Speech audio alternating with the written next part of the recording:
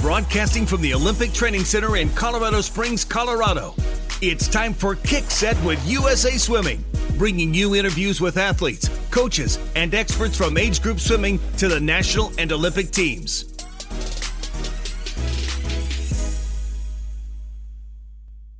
Hello and welcome to Kick Set. I am your host, Dan McCarthy. Our guest today is Bruce Gemmell. I've had the benefit of knowing Bruce for a number of years now, and all the success that he's had couldn't have gone to a nicer and a more honest guy. Bruce, of course, is a coach with Nation's Capital, and he was kind enough at the Tier Pro Swim Series in Greensboro to sit down and give me some time to talk about a number of things. I wanted to talk to Bruce a little bit about how he, as a graduate of the University of Michigan, he was an engineer and inventor, how he transitioned from that to a full-time swim coach. Bruce has had a lot of success coaching athletes in general, and he has had some success coaching distance athletes as well. So I wanted to get his impressions on some of our distance athletes from the past, how our distance athletes look now, and maybe what the future holds for distance athletes in the United States.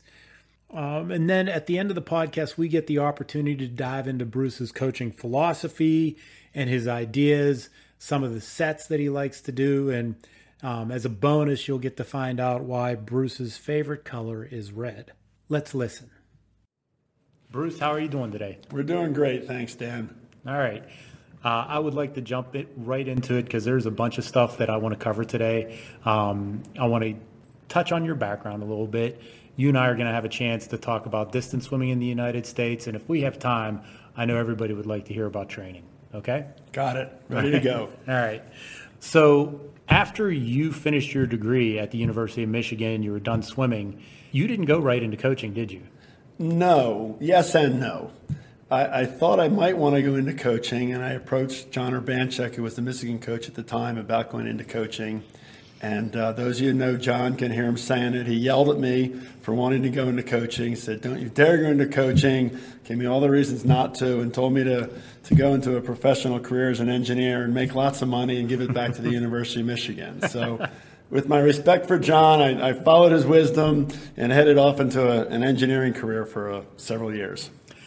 And I know you're going to be modest about this, but pretty successful engineering career. It was an engineering career that I like to say it bought the house, meaning I guess I made enough money to buy a house in it. And I enjoyed doing it at a certain level, but never did I find myself really wanting to get away from the pool. Okay.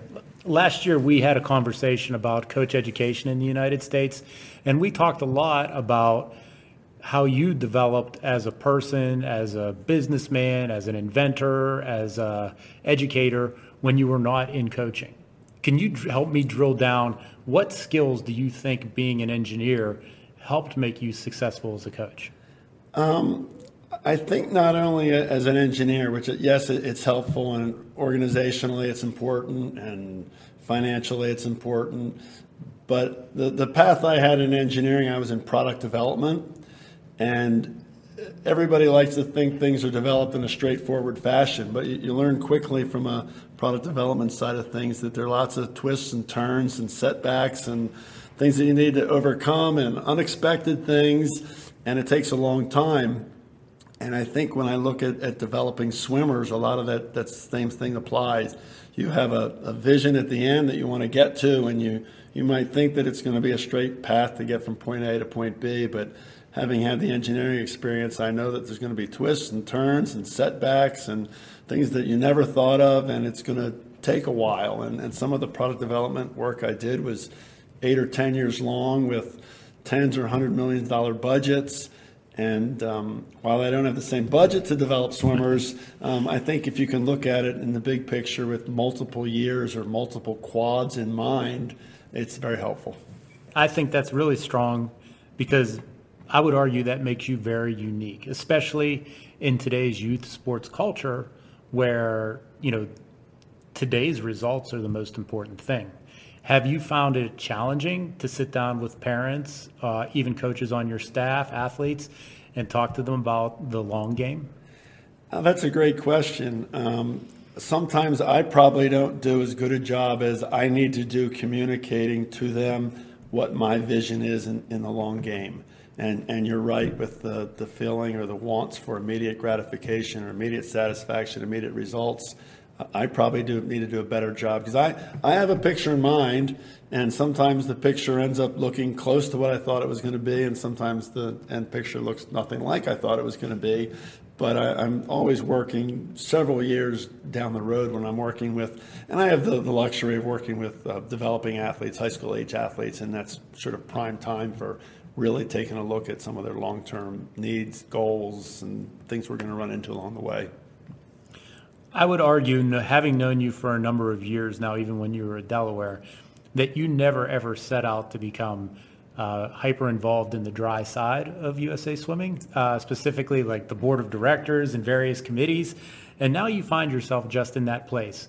Was that intentional or did it just happen? It was certainly not intentional. I think the phrase people like to use these days is it was organic. I saw areas that I thought I could contribute in, and I think in some cases other people saw areas that they thought I could contribute in. And certainly as I've headed down that path a little bit, I hope I'm contributing in ways that are helpful and ways that people thought that I could. It's fantastic to have coaches, especially coaches that have done well and have been around for a number of years, become a member of the board of directors. Is that what you're bringing to the table, or is it the way you look at problems? You know, I was asked to be on the board of directors because I had become chair of the national team steering. So I think that one of my responsibility is to bring the national team's point of view, problem solving, concerns to the board of directors level. And at the same time, I've also been involved in lots of other levels of swimming all along the way. So I firmly believe, and I think most people do, that a strong national team is the result of a strong grassroots program, a strong USA Swimming Foundation, a strong community presence. And I think the national team contributes to those areas also. So it's not a selfish serving the national team point of view, but all of those things help each other, and that's what makes USA Swimming USA Swimming. Your family is, I would almost say, national team, USA Swimming national team, and the Gemmel family over the last couple of years have kind of become interconnected. Andrew was a very accomplished swimmer and has now moved on to have a voice on the dry side. I know he serves on a couple committees within USA Swimming and has let his feelings be known on a number of issues. Did he set off to get involved like that, or did that just happen? I don't think he set off to get involved either. He was in the trenches, and he was in the trenches for a long time. I don't know how many people recognize. I think he was a 10-year national team athlete, and that's probably twice the average, if not more.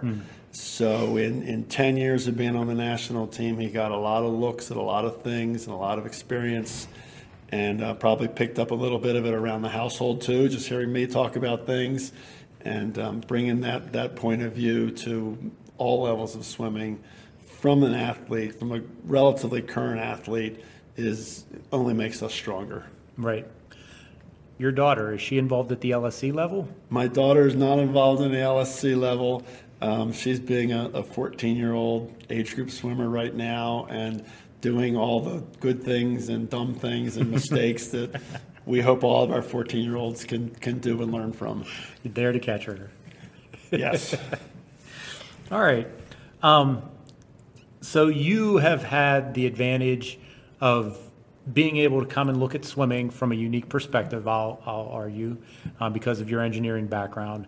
Then having the opportunity to try out some ideas at Delaware, then come to Nation's Capital and have an opportunity to work with you have a lot of support, you have some fantastic athletes, you have arguably the greatest female swimmer of all time, you got the chance to coach her, Katie Ledecky.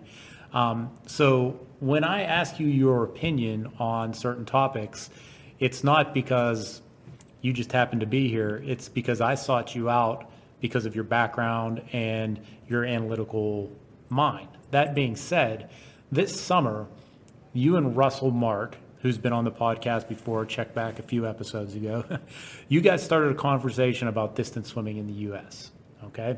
And I'm going to kind of pass it off to you. First of all, when we say distance swimming in the United States, what events are we talking about?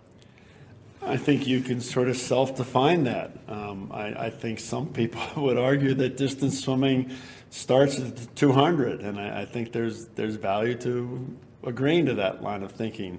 I think probably other people would think distance swimming starts with the 5K in open water, and there are similarities in all of those. I think when Russell and I, one of the stats that Russell provided to me, and I'm going to get it wrong, so somebody will have to go check it, 25% of the medals at the Olympic level are distance events, and I think a lot of people would be surprised to hear that. So I don't know what he was including when he said that, but if you include the open water, the mile, the addition of the women's mile, the men's 800, the 400 free, the 400 IMs, I bet you don't even have to get down to the 200 level to say 25% of the medals are distance events. Yeah. Using that definition. All right.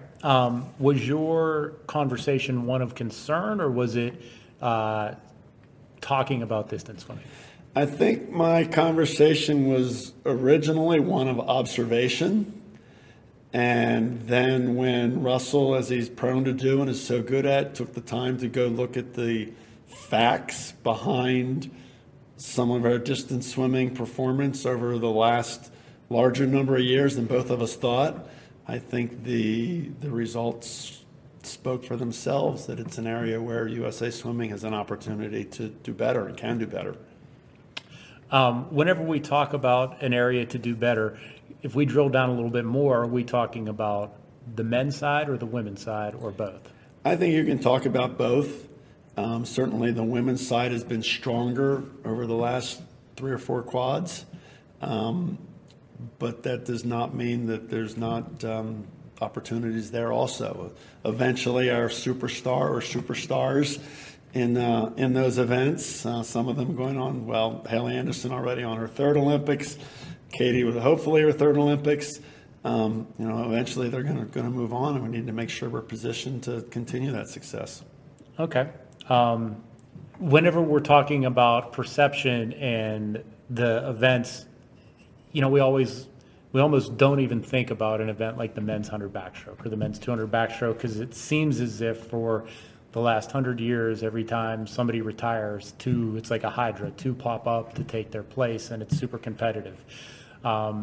Is the concern maybe is that we wish our distance events were as successful as an event like the 100 backstroke? I think that's true, and I think the other analogy you can draw is that a couple of years ago we looked at butterfly, and I think it was Russell and yourself pointed out that Michael and Dana, I think, were our only Olympic medalists over the last 8 years or 12 years or something like that. So while we were winning medals in those events, there was not the depth that certainly is the strength of USA Swimming. And I think the same thing could apply for the distance events, that we need to shore those up. While the backstroke has been particularly strong over the years, I don't know. That's probably a whole nother podcast.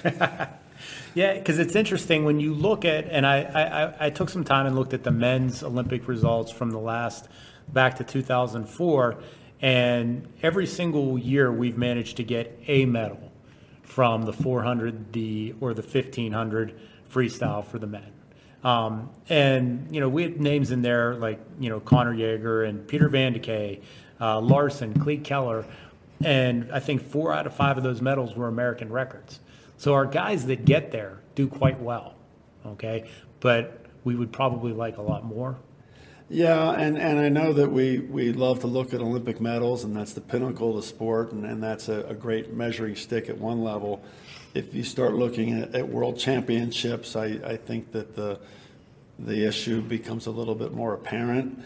The crystallizing moment for me this past summer was at our World Junior Championships in Budapest with their 17 or 18 and under athletes, and the young man swimming the 400 free from Carmel, and I forget Jake's last name, but anyway, he got 4th in the 400 free, which is disappointing not to win a medal. So that's disappointing itself. And then that was pointed out to me that was the second fastest American for the entire summer.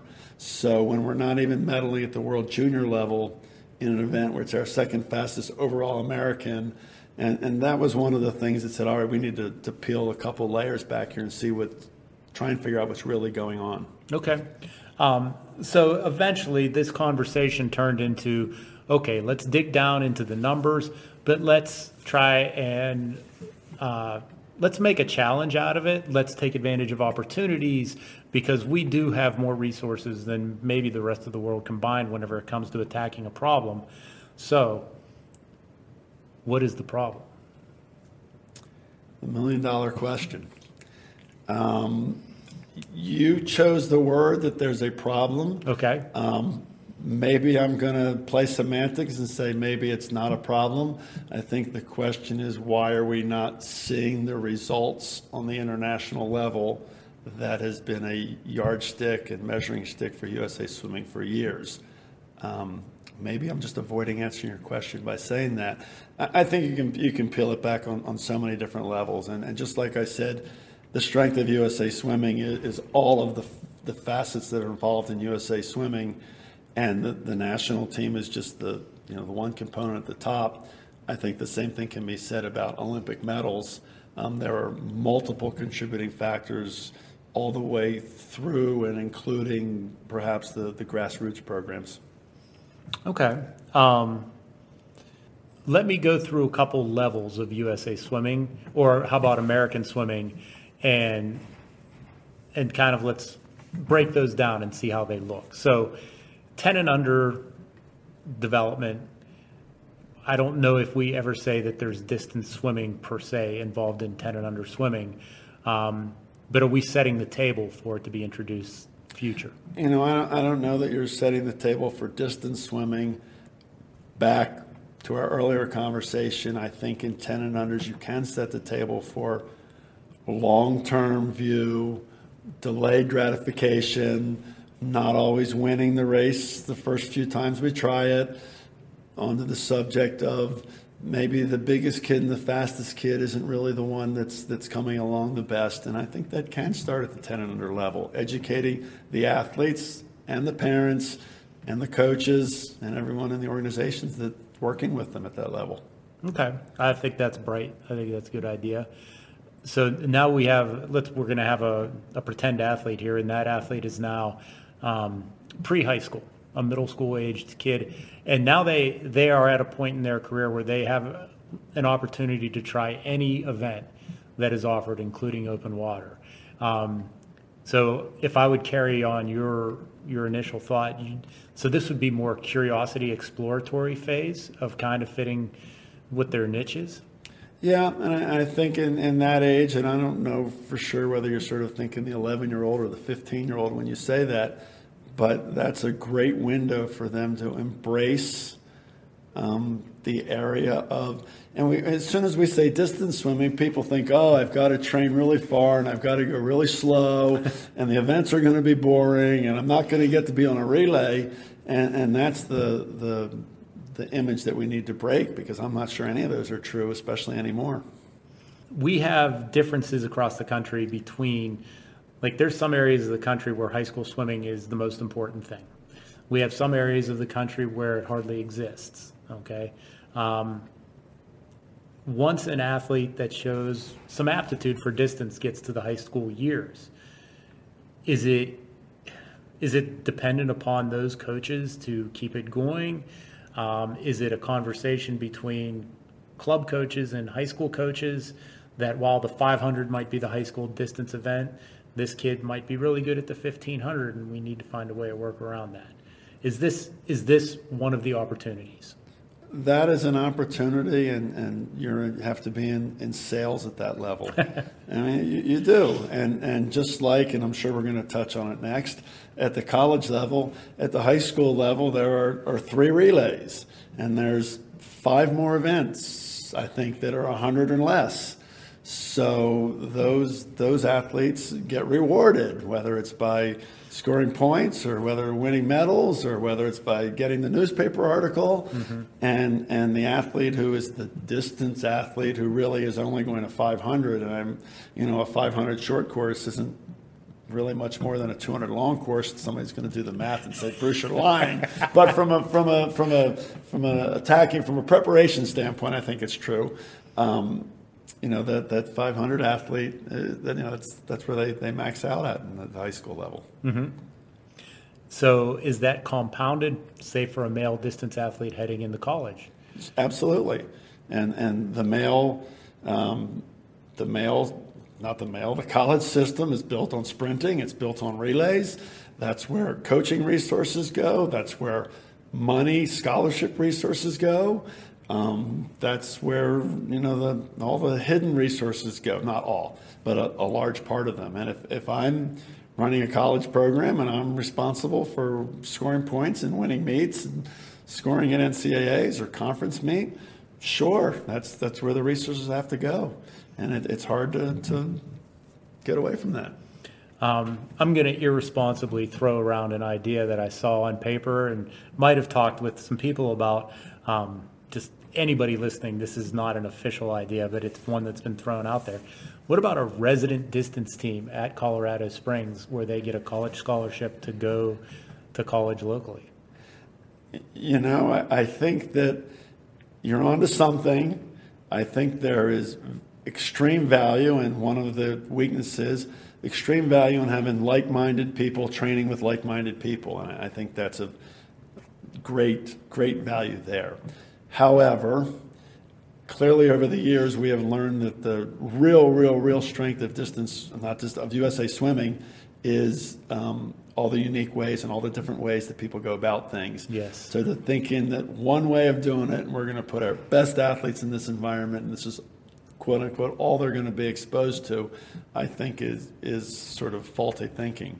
One of our most recent best distance swimmers, Connor Yeager, he went into college as a 200 flyer. And I haven't ever really sat down and talked with Connor at length, but I think after a year or two, he realized that he wasn't going to be able to be at the elite level in the 200 fly. And somebody, probably Josh White at Michigan, looked at Connor and said, hey, I thought you might be successful in the mile. Right. So I think that limiting our population or limiting the athletes that are exposed to it or what they're exposed to, I think is not taking advantage of our strengths. Yeah. Excellent. All right. Well, on the theme of irresponsible ideas, so I just decided for the sake of this podcast that along with your new position in the board of directors, you've been named the distance czar of USA Swimming. So anything you say goes. What 3 things would you institute nationwide? Wow. And in fairness to Dan, he gave me some of these questions ahead of time, and I still don't have a good answer.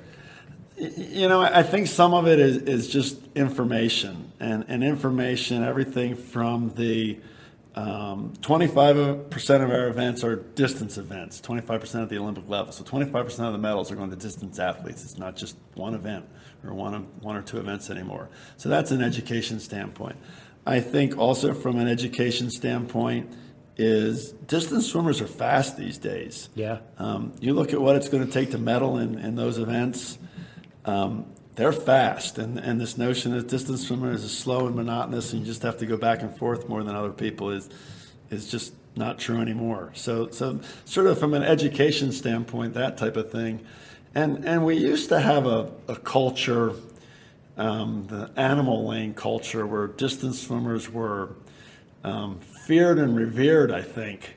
And somehow we've gotten away from that, and distance swimmers are now just crazy or something like that, but the best of them.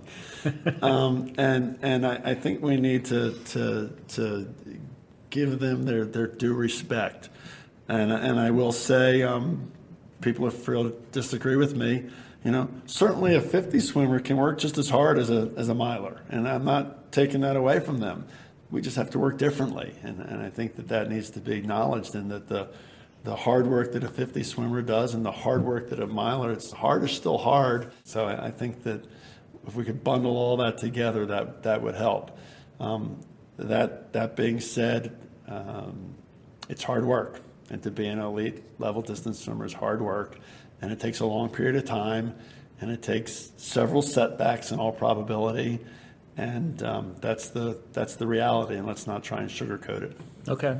I want to circle back on something you said when you mentioned that the distance swimmers are fast now. And when we say that, we're talking like even the open water swimmers. Like it used to be a time when if you couldn't break 15 minutes as a male, but were an open water swimmer, you could be relatively successful. That's not the case anymore. No, all of the male open water swimmers are sub 15-minute milers, all the top ones, and most of them are probably sub 3:48 400 swimmers, and then the girls are sub 16-minute milers and sub 4:08 400 swimmers. So, yeah, I mean the open water swimmers fit that category too, and anybody who's getting their open water swimmers prepared, make sure you're doing your speed work along with it. Yeah, because when open water, and Bryce could just talk for hours on this, but when open water swimming kind of took off as a medal opportunity in the United States, everybody was literally looking for open water. We got to get them out in the lake or out there, and that may not be necessary. Yeah, the majority of our open water swimmers do more than almost all of their swimming in the pool. Probably time for a different podcast. I think the open water racing is critical, the experience they gain there, and you can only gain that by racing repetitively, and that's a niche that the Europeans have captured and are way ahead of us. So yeah, you have to race open water, but the training can all be done in the pool. Yeah, I mean, I had an opportunity in the 90s to train open water swimmer Samantha Shabatar, and she was doing like I think 25Ks, like some serious races, and I think she's still coaching in Egg Harbor now. She is. Yeah, and one summer she stayed back in Pittsburgh to train. She was taking some classes. And I was really nervous because open water swimming in the 90s in the United States in Pittsburgh was, not at the front of the line. And I was really concerned about training her. And she's like, "Don't worry." She said, "All of my races are my training." She's like, "I'm coming here just to get sharp." Yeah. Well, just this past swimmer, you may or may not know, she did it around the island swim in Atlantic City. Yeah, she did it. So great for her, and that's terrific. And I don't want to offend any of our open water purists either. There is open water that is serious, 70K, 30K, river, wildlife, horrible conditions that people would say that is open water. Extreme open water. Extreme open water. The Olympic open water event is pretty sterile compared to that. I mean, there's a defined temperature range. There's an enclosed course. It's only 10K. So some of the open water purists, let's not object too much. There's the extreme open water, and then there's the sterilized little bit of the Olympic event. Okay, all right. Well, you got some time to talk about training? We'll try. Okay. So people who have listened to this podcast or had conversations with me in the past know that I've been fascinated the last decade over the death of the 100,000 or the 100K training week. Where'd it go? Good question. I will preface it by saying that just because something is old doesn't mean it's bad. Just because something new doesn't mean it's good. I like to think that we've gotten smarter and more efficient.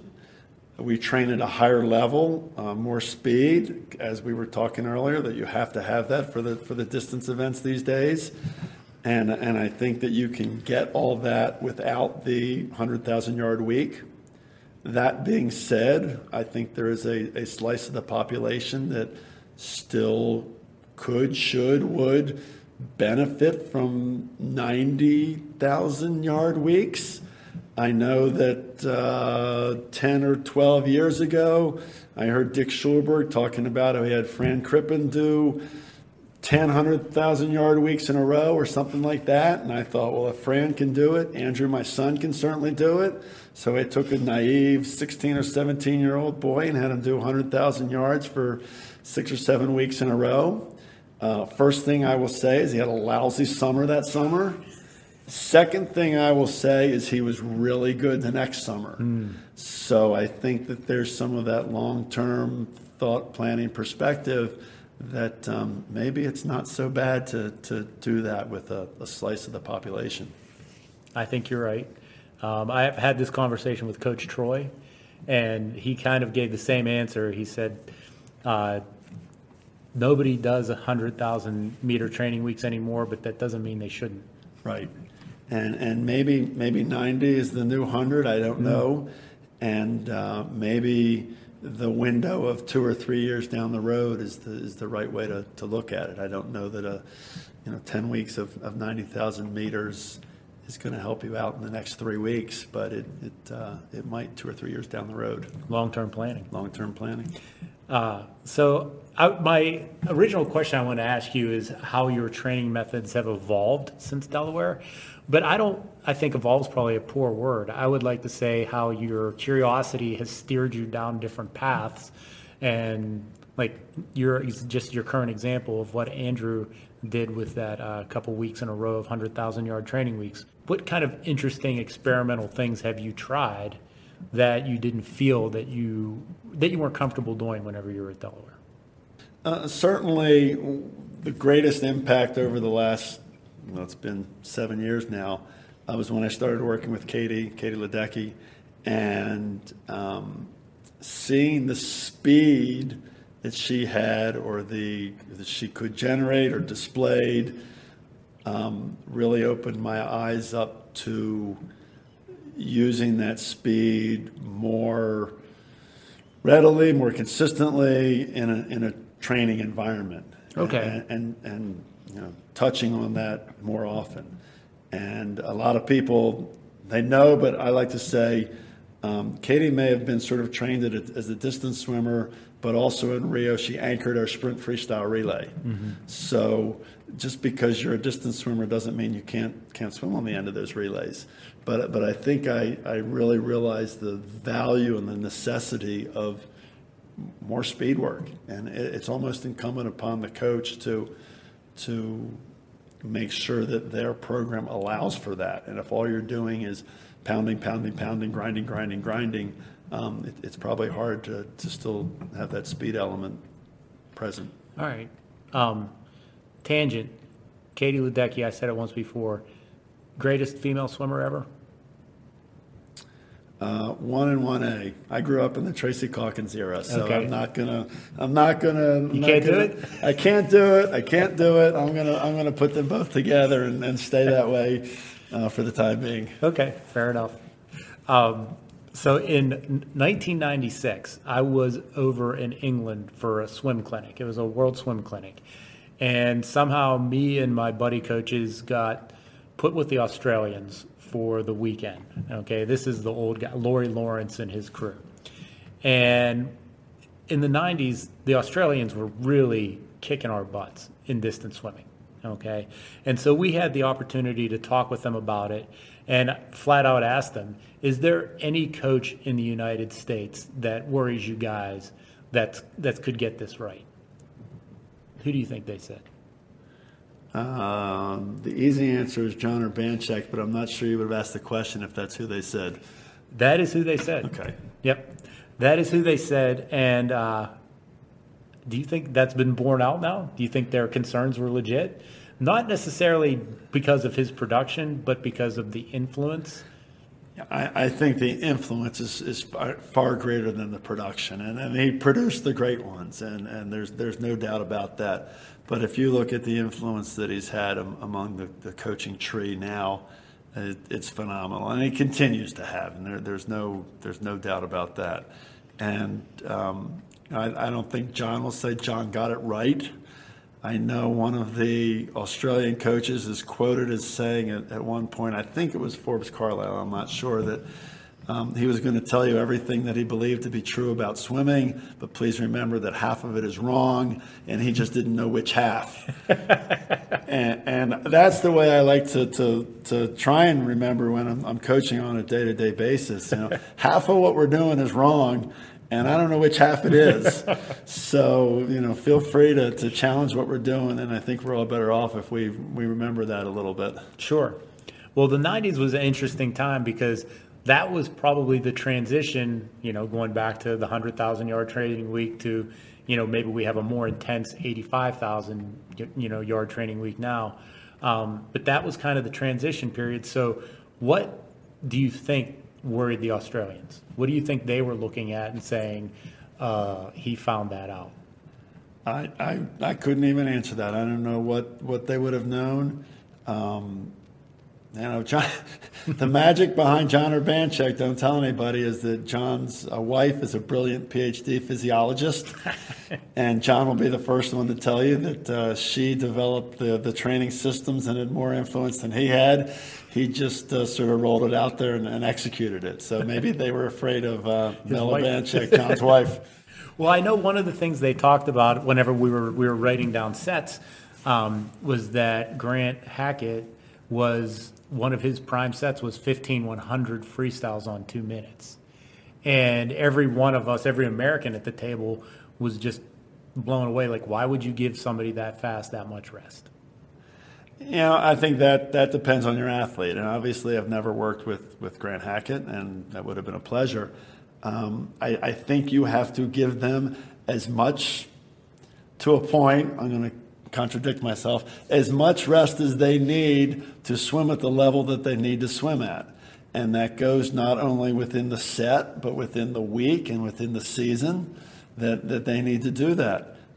Katie, for instance, responded very well to 15 or 20 seconds rest. So much of our work was built around that time frame. If I gave her a minute rest, she would either go slower or no faster. And the set that she was horrible at, and she will admit to, is something like 6 100s on 8 minutes. She just got worse. Right. So while I bet you there's a purist that would say you have to do that work, I found that I set up the week, the season, the set, so she could swim at the highest level or the desired level for that particular practice. On the other hand, Andrew, my son, he was good on 5 seconds rest. Anything more than 10 seconds rest was detrimental in some ways, I think. And we've also seen the athletes that I'm sure flourish on 3 minutes rest or 5 minutes rest or whatever it is. All right. So I'm gonna drop into the weeds a little bit and start talking about the color system. So whenever we start talking about pace times held, amount of rest that an athlete got, how did you differentiate for somebody like Katie between red and blue? That was a conversation that John Urbanchek and I had several times. And John originally started the discussions with girls can't do blue. He's never had a girl that could do blue. The whole physiological basis of his system was male college, which is what he coached for decades, and girls couldn't do blue. And then I would tell him some of the work that Katie was doing, and he said, well, she's the first of a kind that can even approach and repeatedly actually excel at that level. On the other hand, I think his original comment is maybe more true for the majority of our female athletes, that's very, especially the young ones that I work with at the high school level, blue is unreasonable from a performance standpoint. Okay. So if you were back training a senior in high school, 400, 800, 1500 boy, and you wanted to do some red work with him and some blue work with him in that week, what would an example set of each be? Something that you use like a go-to or a favorite? My go-to set, as I laughed a little bit when you mentioned the Grant Hackett set, my go-to set is 3100s. And 3100s can be spun 35 different ways, and I probably have spun 34 of those, and when somebody has the idea for the 35th, please let me know. You can do it all red, you can do 3 easy, 1 blue, You can do 6 pink, 6 red, 12 blue, whatever is along the way. And I've probably tried every way. I really believe that from a physiological standpoint, you only need about 5 or 6 different workouts. And if you could roll them out and get the athlete to fully embrace them, you'd have great performance. But I know that the athlete would get bored, as they should, and I would get bored also. So we want to tinker around the edges a little bit, and sometimes we really mix it up and might do 125s instead of 100s, something crazy like that. So you don't. It sounds like you don't delve too much into purple-green territory? No, I really don't. People have gone into all sorts of things beyond blue. I remember that when Frank Bush was out visiting our club one time, and we have a large number of very accomplished coaches, certainly at the senior level and the age group level. But anyway, we were going around the room, and he said, what 3 things could you not live with in your training program? And time got short, so he said, what 2 things could you not live with in your training program? And lots of coaches had much better replies than I had, but my reply was pink and red. So if you're going to give me 2 areas that I can work in, I'm going to work in the pink and red. White is valuable, blue is valuable, but the meat and potatoes is right there in pink and red. And let's swim there, and let's go there often, and let's go there consistently, and let's go there over a long period of time. Okay. What did I forget to ask you? What I'm going to be doing 10 years from now. Okay. What is that? I have no idea. I'm having fun what I'm doing now, and I think all of us in this sport hope that we can keep doing it for many years to come. Okay.